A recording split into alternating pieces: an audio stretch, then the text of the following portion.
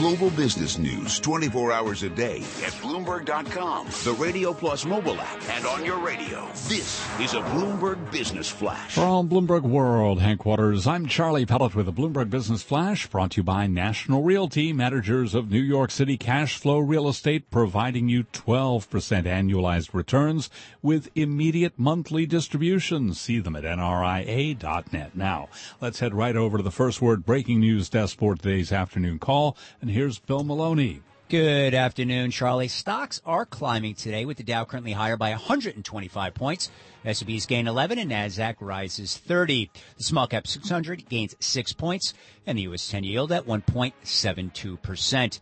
7 out of 11 S&P sectors are higher, led by gains in energy, financials, and the materials, while real estate, telecom, and utilities led to the downside. Dow Transports gained 54. Utilities dropped 2 points. Nasdaq Biotech's rise 30. And the VIX is down by 6.6%.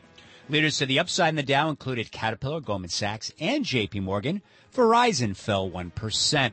Chesapeake Energy, Transocean rose 6% amid gains in energy. Priceline traded above $1,500 per share, while Salesforce fell 5% amid reports the company is among the bidders for Twitter. Finally, Yum Brands reports after the bell tonight. Estimates are for $1.10 on revenues of $3.49 billion.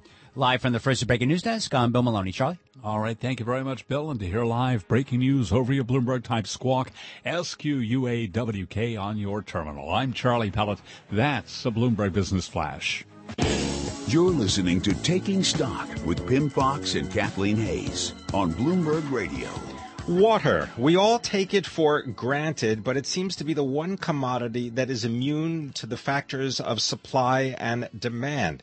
Here to tell us how water factors into so many aspects of our life and business is Bill DiCroce. He is the president and the chief executive of Veolia North America. Bill, thank you very much for coming into the studio. My pleasure. Now, just tell people a little bit about Veolia. It is a French company. You're the head of the North American business, and you're moving the headquarters of the company from Chicago to Boston, home to Bloomberg 1200. Tell us about the company and the move. Sure. So Veolia, yes, it's a Paris-based company, but we're an international company. A long history in water, goes back 150 years as a French water utility. Over the last 15 years, though, from that long history of being a Western European water company, we really moved into a position to be the world's largest all-environmental firm.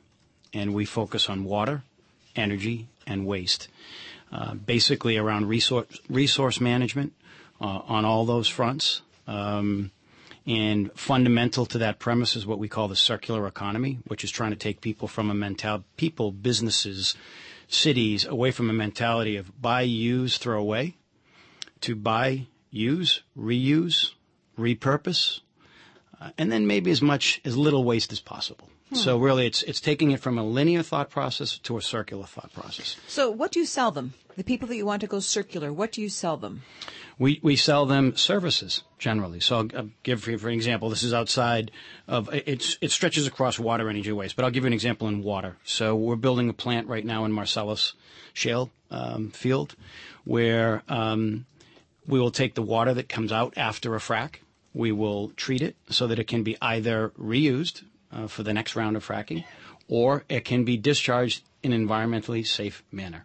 So that's a case where it's a circular reuse type of situation. In other cases, in refineries, we take oily residuals where there's water and oil and other solids mixed into part of a refinery process. We purify that. We'll recycle the water, send it back to the refinery, or we'll send it back to their own treatment system. We'll take out the oily components, give them the oil back so they can put it back into the refining process.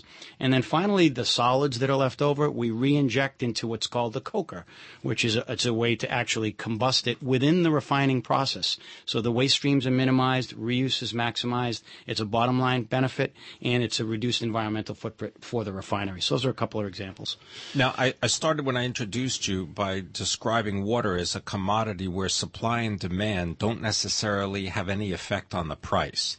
Tell us about this. Yeah, it's one of the big challenges of dealing with water scarcity and water resource management. Water is substantially underpriced.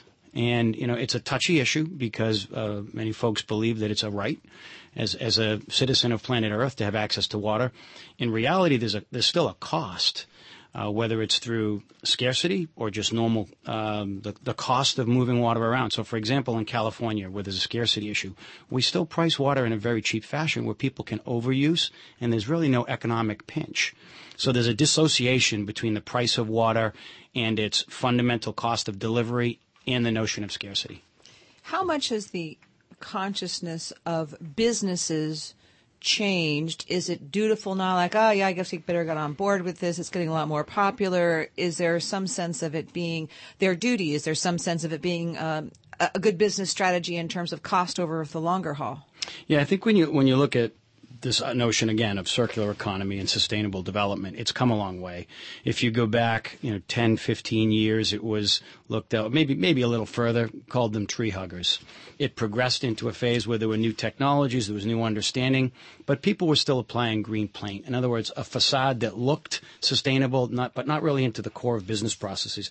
Today, what you see are businesses either for the reason of satisfying both greens, as I call it, economics and environmental reasons.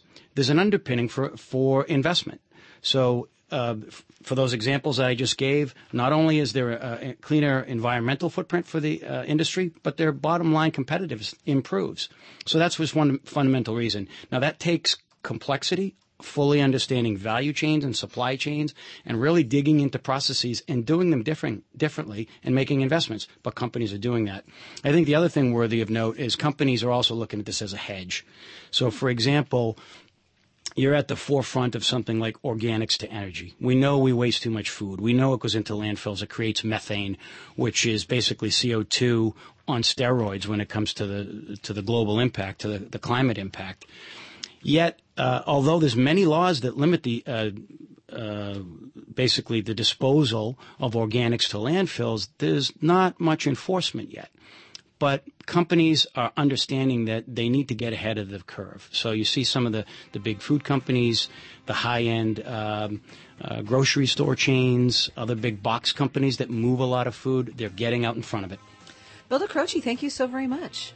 Thank you for getting out in front of our radio audience here this afternoon on Taking Stock. Bill is President and CEO of Veolia North America, based in Chicago. The company's moving headquarters to Boston. He's in New York for the second annual Bloomberg Sustainable Business Summit. This is Bloomberg.